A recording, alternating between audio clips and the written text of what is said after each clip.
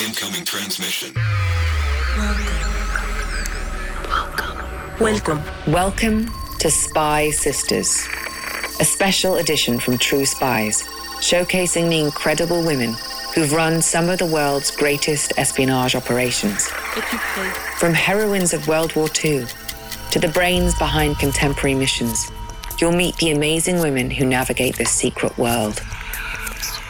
What do they know? What are their skills? And what would you do in their position?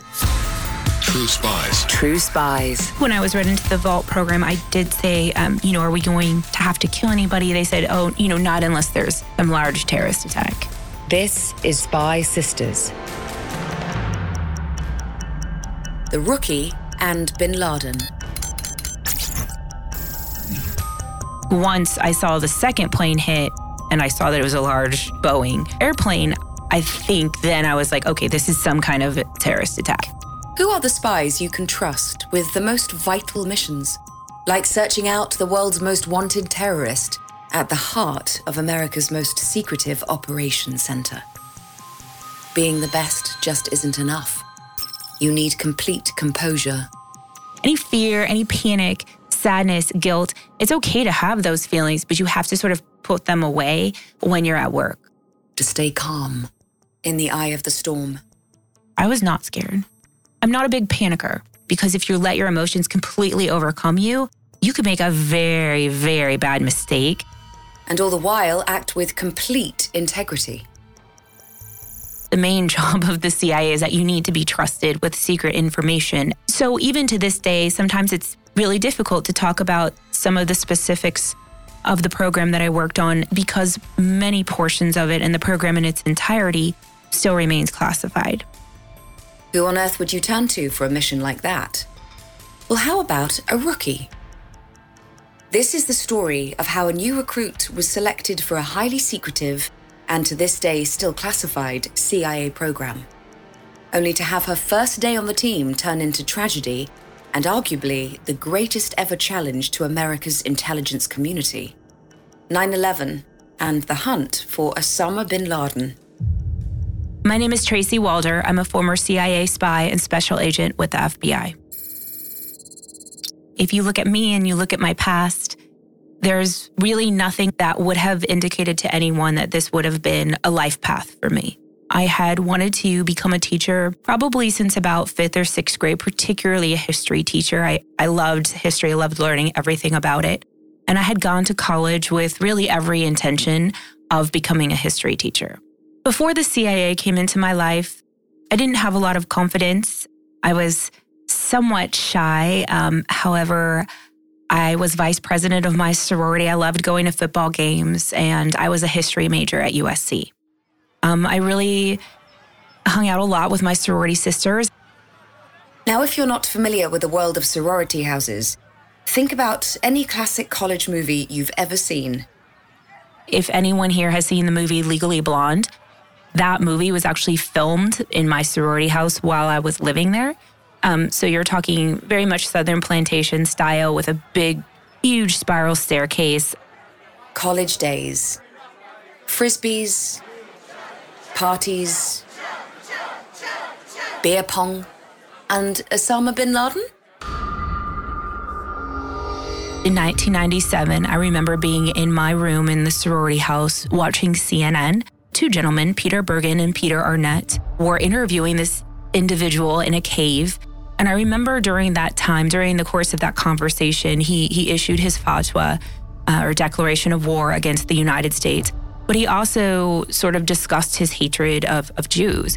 And so being Jewish, that obviously sort of piqued my curiosity and attracted my attention. And I wanted to find out more about this. I became very, very interested in terrorism, both in the United States and outside of the United States. A seed had been sown. And then another random moment that would alter Tracy's life forever. One day, my roommate had decided that she was going to go to a career fair.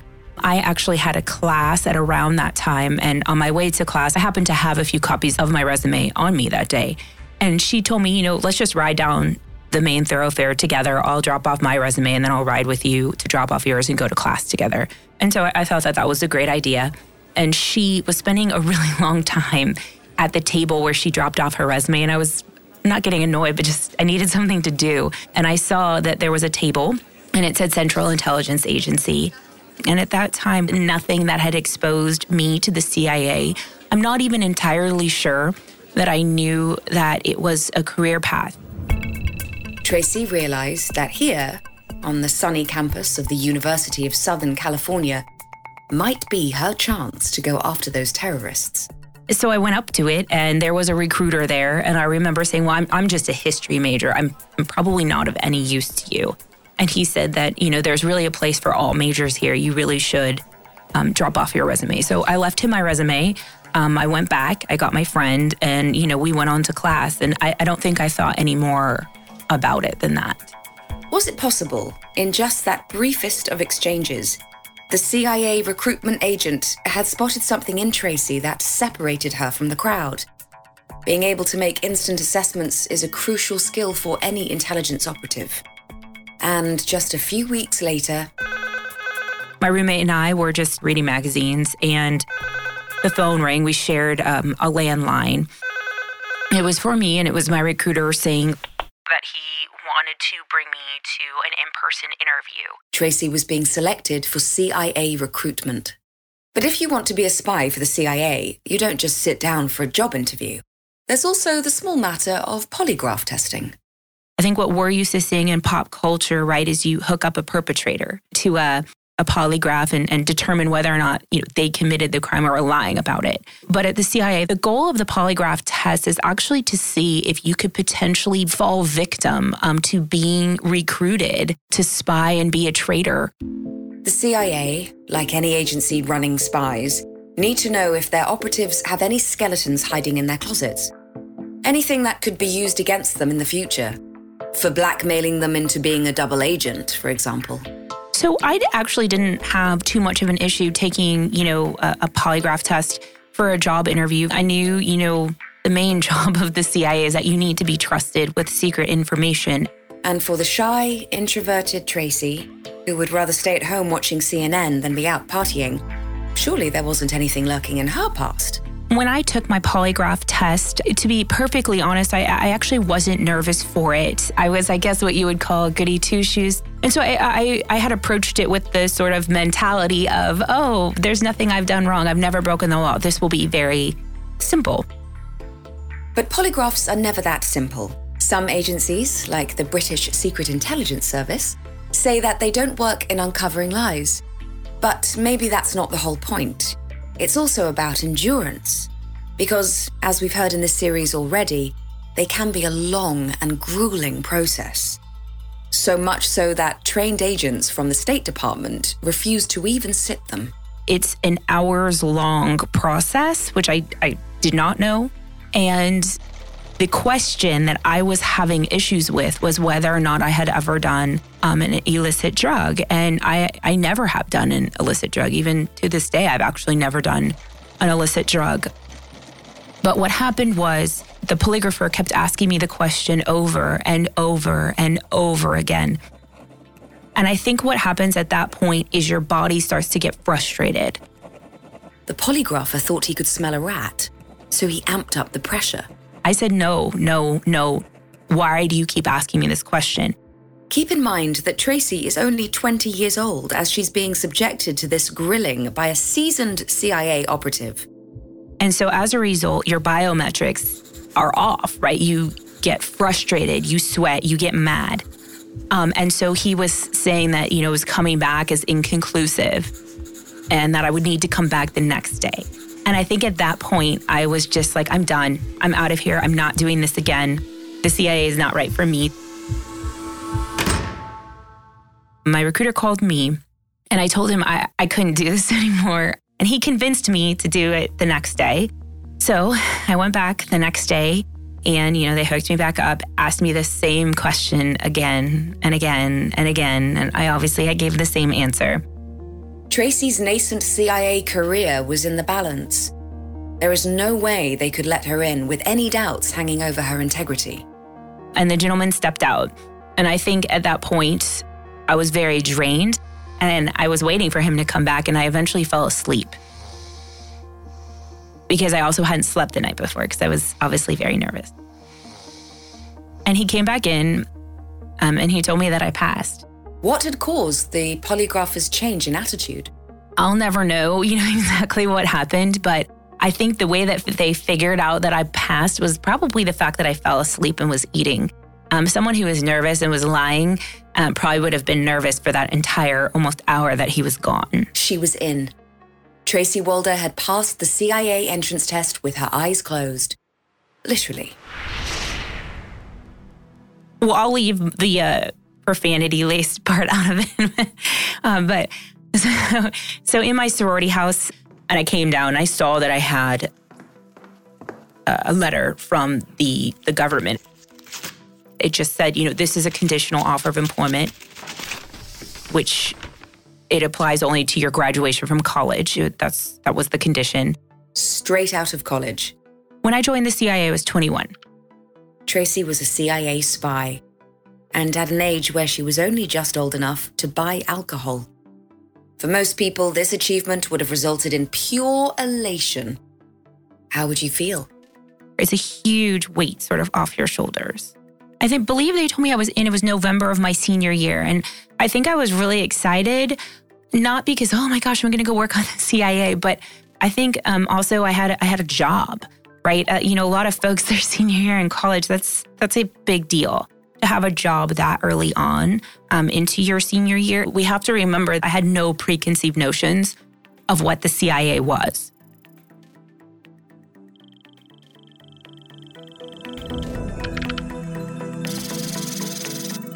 And so Tracy started her life in the CIA, like any graduate in their first job. When I joined the CIA, it was the year 2000. I think, my first day, I was scared. I had never lived, out of state before, anything like that. So that part was really scary for me. I was excited, but I was also nervous. There was sort of both feelings. I wasn't nervous about the work itself. It was just more new job stuff. Very, I would say a lot of the same nerves that people would have whenever they start, a new job. But before she could start her actual work, Tracy needed to be assigned to a specific area within the CIA. I think a lot of people assume that with the CIA, you can pick wherever you want to go there, and it definitely doesn't work like that. They basically tell you what office you're going to. You don't get to pick. Which for Tracy was a bit of a risk. She had joined the CIA to go after terrorists like the one she had seen in the cave on TV. And CIA spies can be anything from economic analysts to cybersecurity officers. I got lucky. I was really excited that I was put into counterterrorism. But that was just, a luck of the draw for me. But was Tracy using up all her luck before her job had even begun? So when you join the CIA, I think there's a perception that if you're on the operations side, you go straight to what we call the farm. And that's actually not true. A lot of what you do first is what we call desk work, just sitting in a cubicle in your office, really getting to know what they're doing there.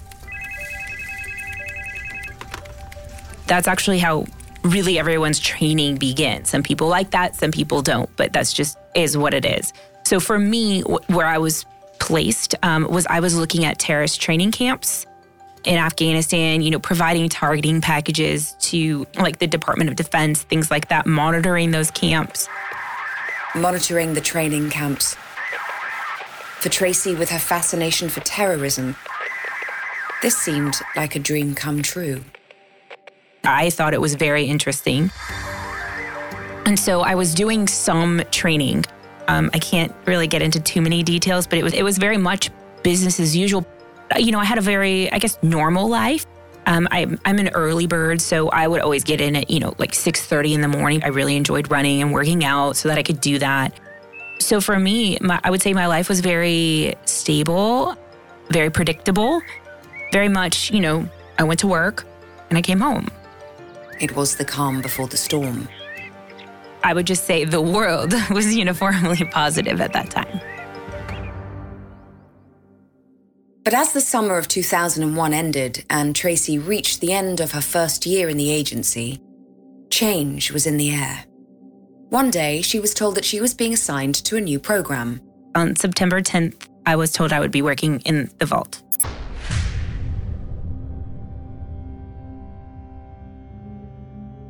The Vault, a highly secretive program and operations center at the heart of the CIA's headquarters in Langley, Virginia. So secretive, in fact, you're going to have to use some imagination in working out actually what went on in there. I'll be very honest with you, the program still isn't declassified, so it's difficult to talk around it. Sometimes it's really difficult to talk about some of the specifics of the program that I worked on in the vault because many portions of it and the program in its entirety still remains classified. But here is what Tracy can tell you about the work of the vault. The overall objective and the purpose of the work that was done in the vault was to hopefully stop future terrorist attacks and to locate terrorists.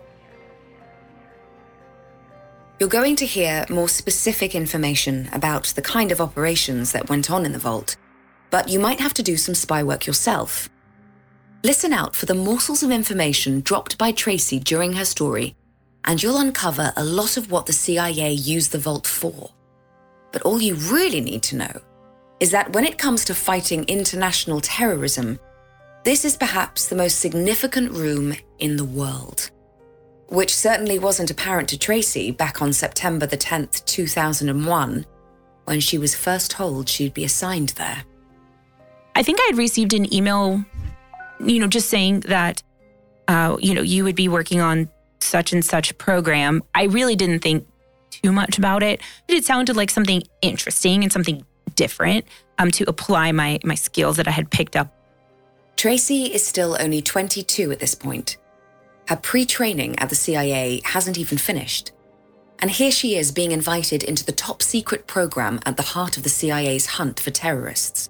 But I do 100% think that my youth and naivete actually helped me at the agency. And I don't know if this is good or bad, but I tended not to sort of overthink the impending dangers of things that I know I do now as older.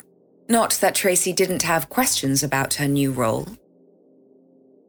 I think when I was read into the vault program, I did say, are we going to have to kill anyone? I believe when I asked them if I was going to have to kill anybody, they said, not unless there's some large terrorist attack.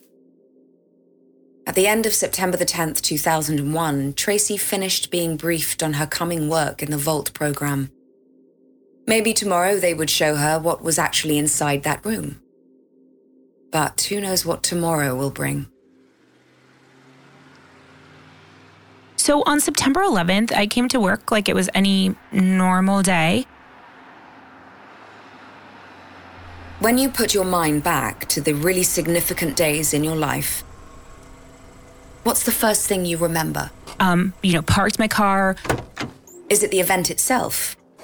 That cataclysmic moment? Went and got my Starbucks. Maybe it's the chaotic chain reactions that follow. The ripples that to this day still spread out into your life. Went up to my office. Or is it just the utter mundanity of how it all started? Maybe talking to some colleagues, talking to them about their day. Hey, Anthony. Or their morning. But what happens when you let your mind spool backwards? Maybe it didn't all start on that morning after all. When I'm looking at terrorist training camps, I probably needed to focus on that. In the weeks and months before September the 11th, when Tracy had been poring over maps of terrorist training camps, she'd started to notice something strange was happening. People seemed to be clearing out of the camps. But as the new girl in the office, she couldn't be sure. Was she counting them correctly? Where were they now, if not in the camps? Was just doing my thing, looking at anything that had changed in training camps overnight. So on the morning of September 11th, as she sat at her desk with her coffee, waiting to be taken to the vault, her mind was back on those terrorist training camps, oblivious to what was unfolding in the world outside her office. At the CIA, you can't bring cell phones, outside computers, those kinds of things inside. So unless you're actively watching a news station there, you don't necessarily know that like breaking news has occurred. And so for me, I really did not know that the first plane had hit the World Trade Center until a colleague called me and, was like, hey, you really should turn on sort of your real-time TV because a plane just hit the World Trade Center. And so I did.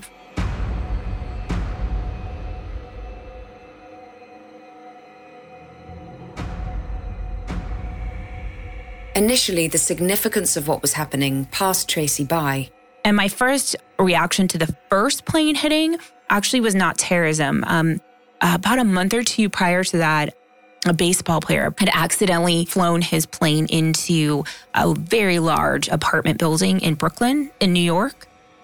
That's actually what popped into my mind was, oh no, that happened again. Because again, my colleague didn't tell me, hey, this is, a 737 that hit. I assumed it was like a small Cessna, which is what had hit the apartment complex in Brooklyn. I think once I saw the second plane hit and I saw that it was a large, Boeing, I think then I was like, okay, this is some kind of terrorist attack.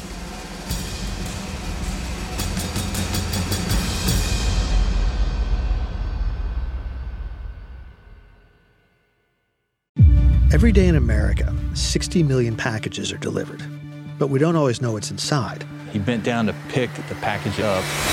That's when the device detonated. Danger is everywhere, and no one is safe in Austin, Texas, as law enforcement hunts a serial bomber for 19 days. From Sony Music Entertainment, Campside Media, and Pegalo Pictures, this is Witnessed. 19 Days. Subscribe on Apple Podcasts to binge all episodes or listen weekly wherever you get your podcasts.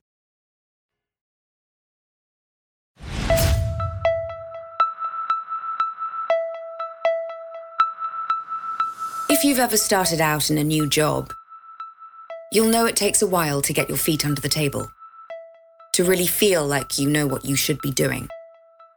And if you're fresh out of college and in your first ever real job, that feeling might take a little longer to go away. But if you're a spy working in counter-terrorism, and you haven't even finished your pre-training training, and now your country is being attacked, and you are suddenly at the center of it all, how would you react? Well, first of all, you might look around and see how your more experienced colleagues are reacting.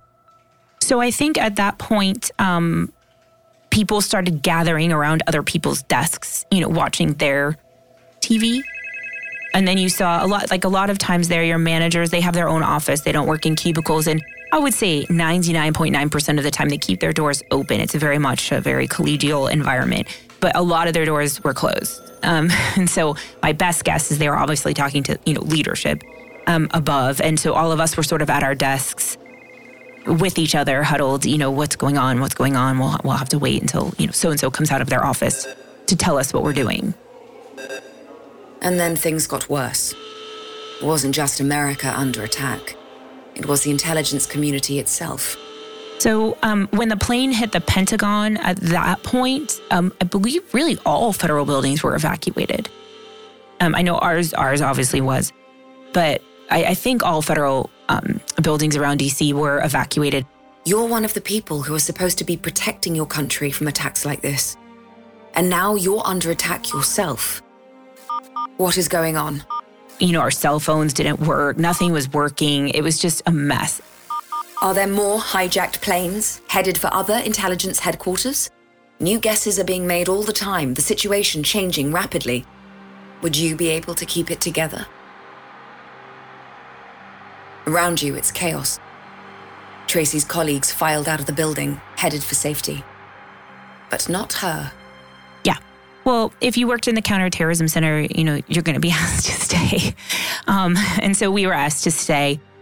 These are the moments that reveal what you're really made of. And in Tracy, what these unfolding events revealed was perhaps what that CIA recruiter had spotted in that sorority student dropping off her resume on a whim.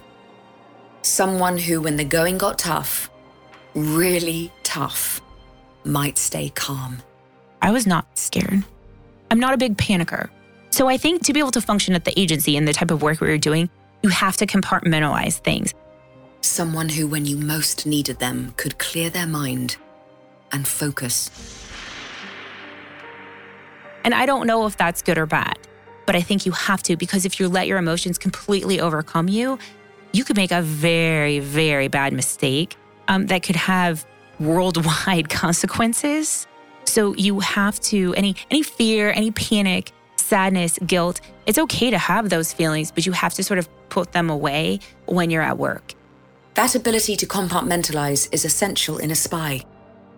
In a high-pressure situation, like responding to the single deadliest terrorist attack in human history, you have to put those feelings somewhere else and turn your focused mind to the tragedy unfolding around you, and to the individual who could be ultimately responsible.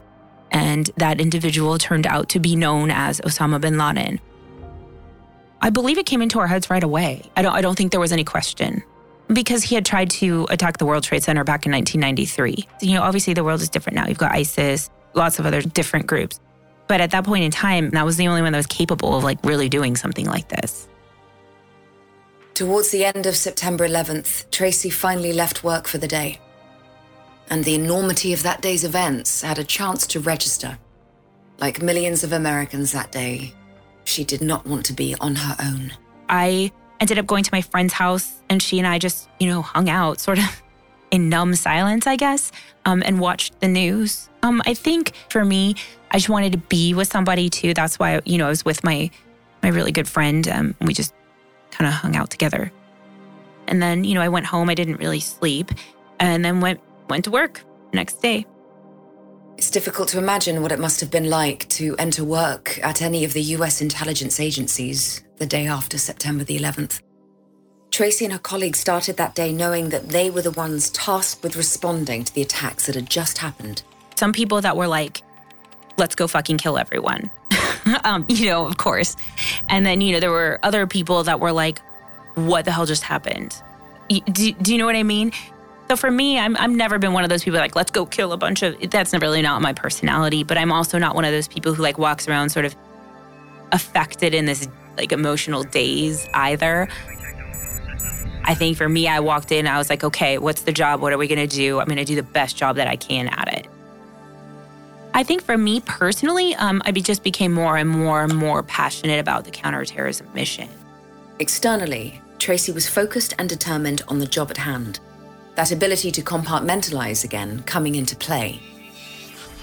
But deep down, I think that a lot of us felt a lot of guilt, particularly, if you look at the 9/11 report that blamed us for it, that, we should have stopped this. We should have seen this coming. We should have put all the pieces of the puzzle together. So I think that happened right away, but you sort of have to pack that away because you have to focus on the work. So I think what made, me fortunate was that I felt guilty, but I was in a position where I could actually do something about it. I could do something about trying to find these people, trying to protect us from another terrorist attack. And so I think that is where I could really pour all of my effort into. And after September 11th, there was one room where all that effort was focused. The next day after September 11th was my first day in the vault. So when I first entered the vault, just right after the wake of September 11th, I felt heavy, I guess would be the right. I think I felt a little sad, but I also think I felt somewhat energized because I felt like I could do something and make a difference. The vaults, it was actually like a 2-compartmented room. You walked in one door, and one portion that upon your entry that you see was almost sort of a smaller conference room. It had a conference-sized table at it. And then once you were in there, there was another door that you would walk into. And then that was sort of, I guess you could say, the beating heart of the vault where all the actual work really took place. And that place was extremely, extremely small. It was maybe across 12 feet and deep, maybe 10 feet, just kind of a big rectangle. It only had about 3 or 4 people in it at any given time. The vault constantly, it sounded like constant humming. There really wasn't a lot of chit chat and chatter that went on. Every once in a while, you would hear the Muslim call to prayer because we would always set our clocks to that. But other than sort of that low hum and the occasional call to prayer, that was really the extent of what we heard. Call to prayer? Why would that be playing in this room? And why would Tracy and her colleagues need to know when it was? I don't know that I can particularly say what I saw. I'm sorry.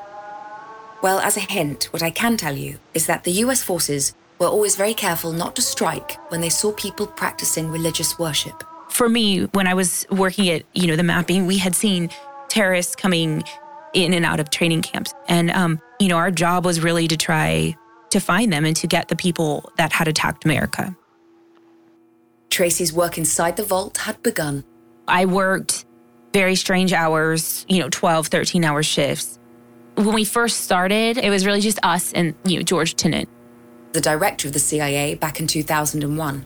But as this particular program grew and grew and grew, we began to have more and more influential people in there, folks like Dick Cheney, the then US Vice President, George Bush, the then US actual president, Condoleezza Rice, the then US National Security Advisor. You get the picture. They would all be in there wanting to see what we were doing, but then also wanting our opinions on things. Tracy turned 23 in October that year, working in the vault with the president of the USA looking over her shoulder. I was definitely relaxed about that. I mean, it became almost annoying after a while because we got very used to being able to come to work in this environment in sweatpants. And so if we received a heads up that, Bush was coming or Cheney or whomever, we always had to come in super professional attire, which meant, waking up earlier. So after a while, we started to get annoyed. But no, we were, I wouldn't say we ignored them, but we just sort of developed the attitude of only speak when spoken to by them. They would ask us a lot of questions. That's mostly what happened. Or they would just sort of stand there and see what we were doing. I think that, those sort of high-value individuals really just thought that we were playing computer games in there. Playing computer games? What exactly were the president and the intelligence chiefs there to watch Tracy do? Can't get into specifics about that, but they weren't there to just, see me. More classified details, I'm afraid. But those activities become a little clearer when those computer games reach their end-of-level showdown. It was early December 2001, nearly 3 whole months since the September 11th attacks. The US was still striking out in their search for the person who had masterminded it all. Was he still in Afghanistan? Possibly Pakistan? Maybe somewhere else entirely? Rumor was abundant, but facts were scarce. And then, one cold night, we had received information or intelligence from analysts, operatives, that bin Laden was in a place called Tora Bora. In Afghanistan's White Mountains near the Khyber Pass. Which is very close to the Afghan-Pakistan region. And that's great intel to have a more precise location of him than that. The military had received word that we should try to get him there.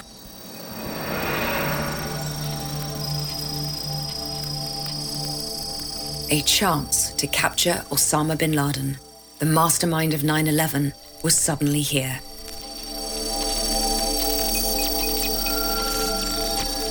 The story had been leaked to the newspapers, who are now reporting that the US knew where bin Laden was hiding. So now bin Laden knew that the US knew where he was. The clock was suddenly ticking. How long would he stay in that location? To make matters worse, there was also a shortage of available ground troops in the Tora Bora location to go in and capture him. There were a lot of issues that we were facing as well. We really needed ground troops down there, and we were not getting them. So I think for us, we were starting to get a little frustrated. There were just so many different things that needed to happen, and some of which were not happening. Can you imagine the frustration of that situation? That man Tracy had seen on TV back in his sorority house, issuing a death sentence on her country and religion. then going on to kill thousands on 9/11. Now suddenly in her crosshairs, but without the full arsenal to capture him. How would you feel? With some of the most powerful people in the world looking on, you and your team consider the options. There were two schools of thought, right, of how we should get bin Laden in Tora Bora. Like the first, do we send in ground troops? Do we do kind of like precision Air Force bombing? Or do we not send in ground troops at all and just, carpet bomb the whole place? And the ground troops being requested weren't available. So I would say that latter is what, won out. Let's just carpet bomb the whole place. And that's sort of what had happened. Down on the ground in Afghanistan, pandemonium. Explosions rained down. Mostly the Air Force that was doing those missile drops. And in the vault, members of the team had to take 30-minute shifts. Difficult to explain what that was without divulging the program, but sometimes when something is extremely intense, you can develop sort of tunnel vision really quickly. So it's kind of better to have a fresh perspective coming in more rapidly. I would say my colleagues and I were all behaving the same. We were quiet. I don't think anyone talked to anyone. I don't remember talking to anyone during that time because I remember, if you did talk, someone somewhere high up would yell at you to shut up. But it's not because they were being mean. It's just they needed the focus. And I don't think we really wanted to talk to each other. What was there to talk about?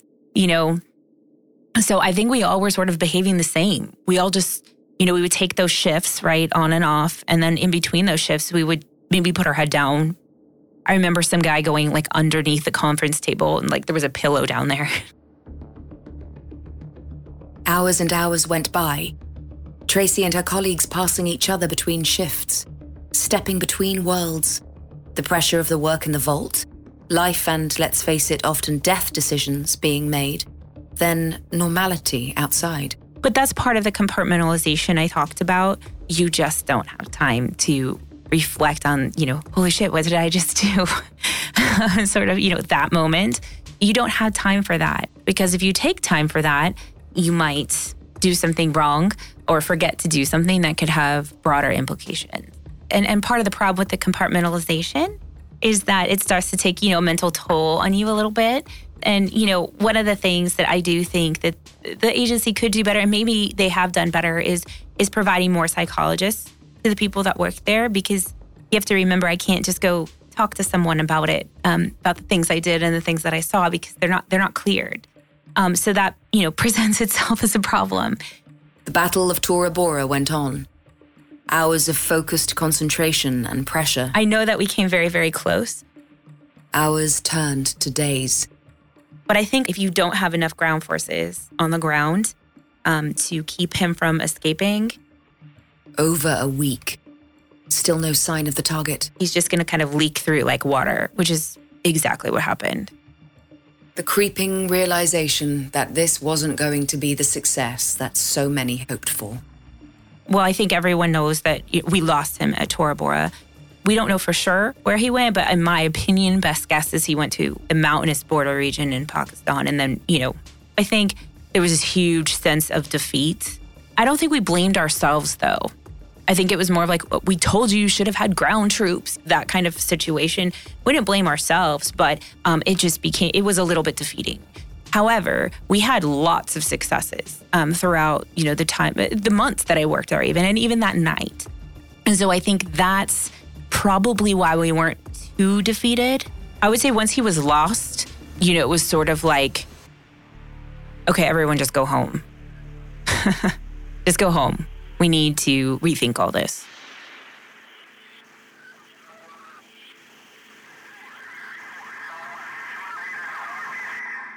Soon after the Battle of Tora Bora, Tracy left behind her work at the vault. I think they realized that like doing really intense work has like a lifespan, kind of the whole idea of, on and off shifts of 30 minutes. And so they wanted, to rotate people off of the program. And that's pretty common, actually, at CIA. You do that a lot.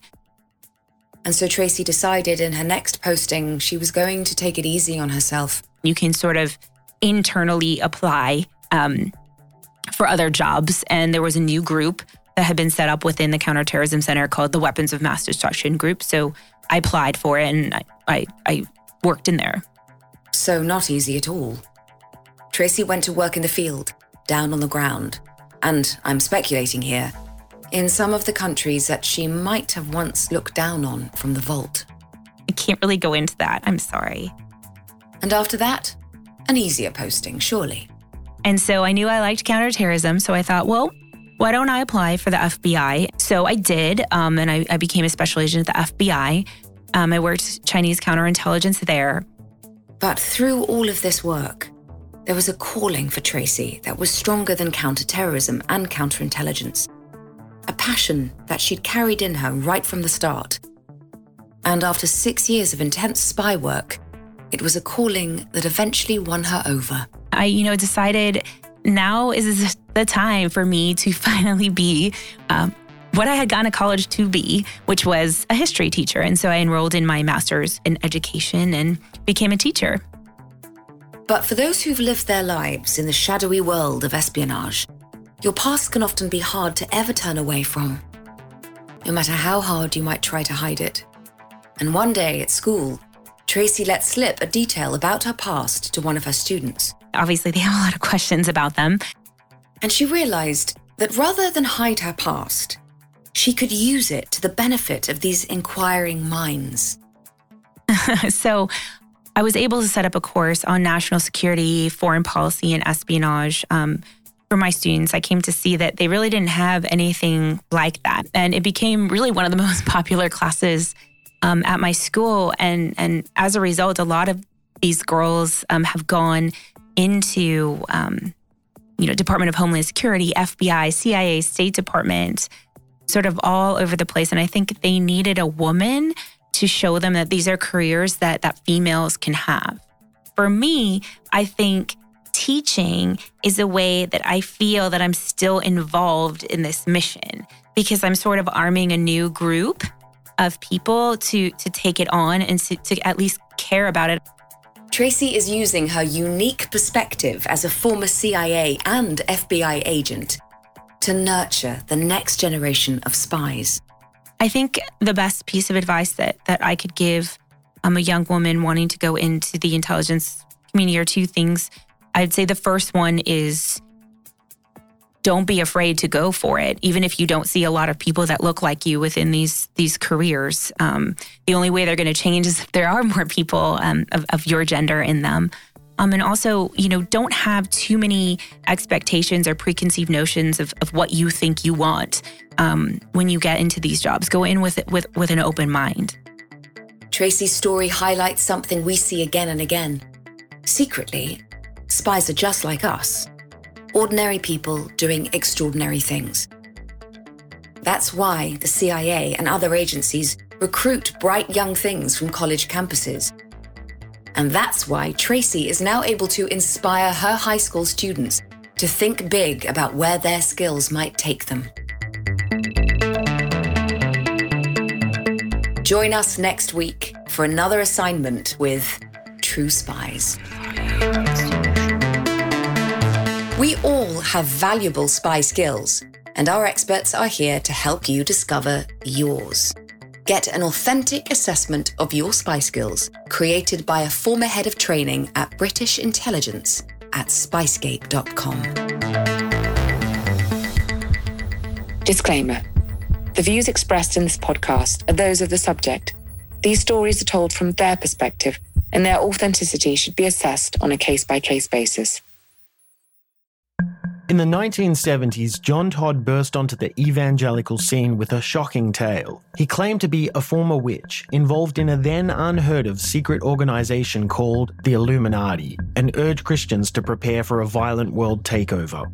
First of all, the number one weapon in everybody's home should be a 12-gauge pump shotgun.